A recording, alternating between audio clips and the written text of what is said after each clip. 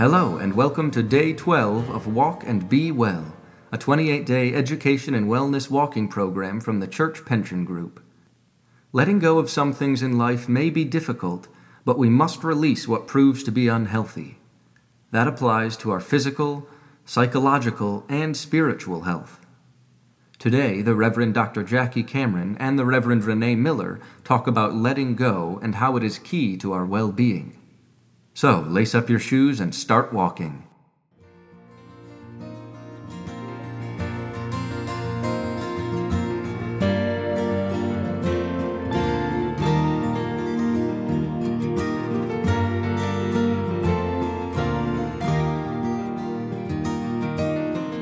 When you lace up your shoes and head out on your walk today, your body will need more oxygen to do its work. And it will also generate more carbon dioxide that you'll need to get rid of. So your lungs, along with a few other things, will need to step up the pace in order to give your muscles the extra oxygen they'll need. As you know, in order to do their job, lungs must expand and contract, or inflate and deflate. But the lungs themselves are made up primarily of air passageways and blood vessels, so they cannot move themselves. Therefore, in order to do their life-sustaining work, lungs are dependent on the movement of the muscles that surround them. That is, the diaphragm, which is basically a big muscle that separates your chest cavity from your abdominal cavity, and the muscles in the chest wall. Every now and then, if you're really working hard, the abdominal and neck muscles might get called upon to provide some extra help. There are specialized chemical sensors located at strategic points throughout the circulatory system. If oxygen gets too low, or if carbon dioxide or blood acidity get too high, the brain sends messages to the diaphragm and to the muscles in and around the chest. In response, the diaphragm drops down, and the chest expands, and this creates what's called negative pressure.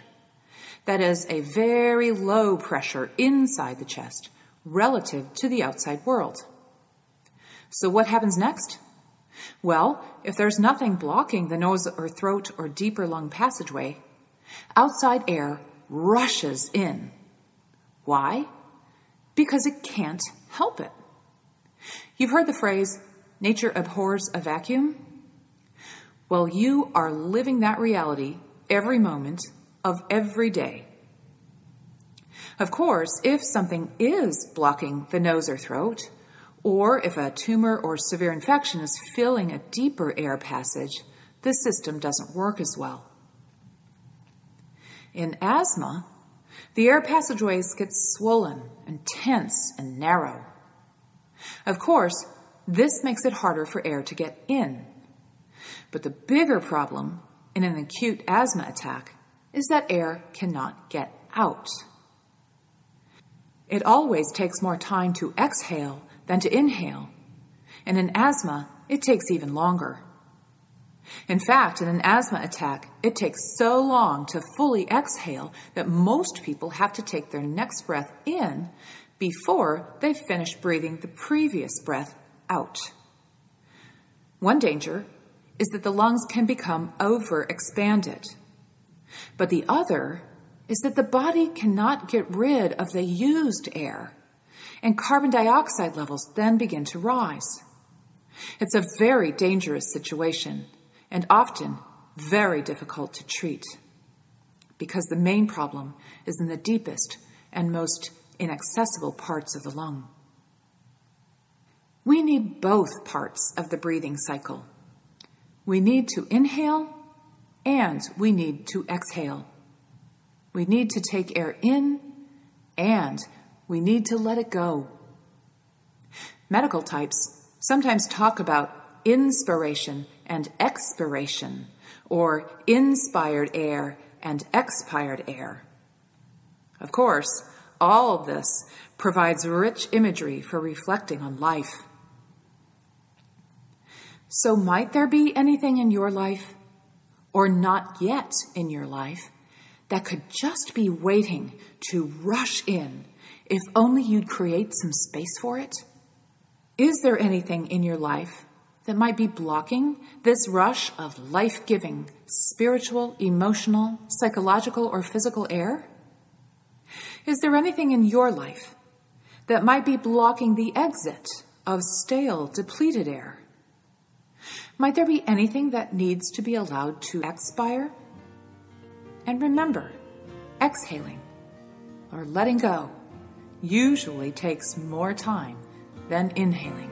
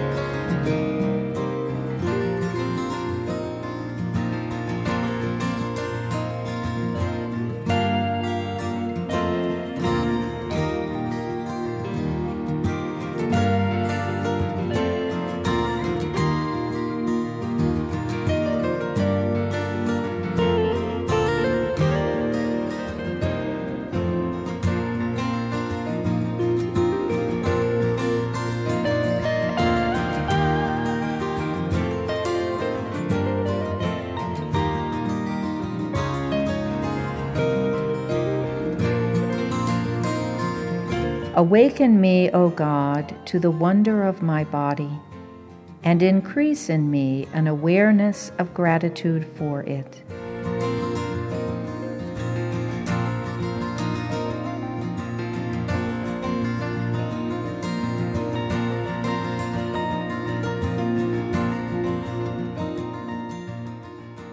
Simplicity is a big theme in contemporary culture. Even in the midst of financial lack, for example, we can feel overfull with responsibilities, overfull with worry or demands, overfull with regrets or sadness of dreams unfulfilled. In the Western Hemisphere, we also feel overfull with stuff and the advertising that tells us we need even more stuff. We have taken in too much air and feel unable to let some out. Unlike blocked air passages, the soul is truly always ready to be emptied in order to be filled with what is new. Anything that is blocked can easily be cleared by simply sitting still in God's presence. Oh, we will still have to do the difficult work of letting go. But those moments spent in God's presence give us the courage to let go. Because when we are in God's presence, we realize that everything we need is available to us right now, in this moment. We are breathing with ease, with evenness, with equanimity. And that balanced peace is the beginning of courage. As you walk today, think about what is no longer needed in your life. What can be let go in order to breathe and live more fully?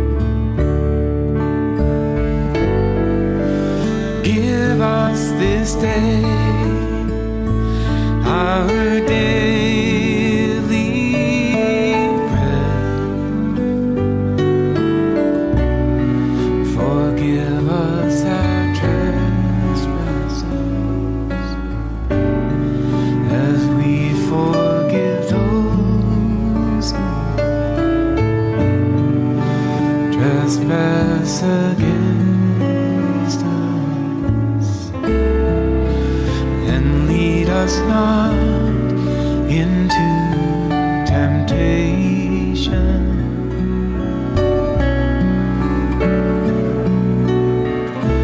but deliver us from evil. For thine is the kingdom and the power and the glory, now and forever.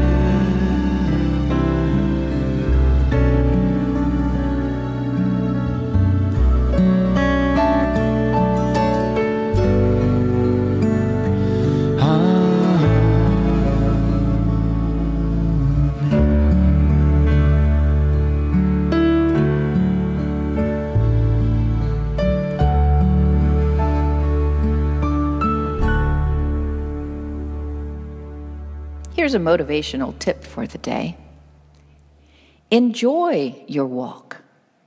Enjoy the individual moments of the walk. Enjoy the air. Enjoy your breath. Enjoy movement. Enjoy your walk today.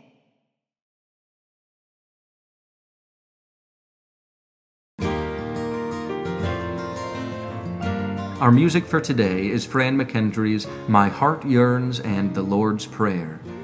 We hope you enjoy your day and remember to walk and be well.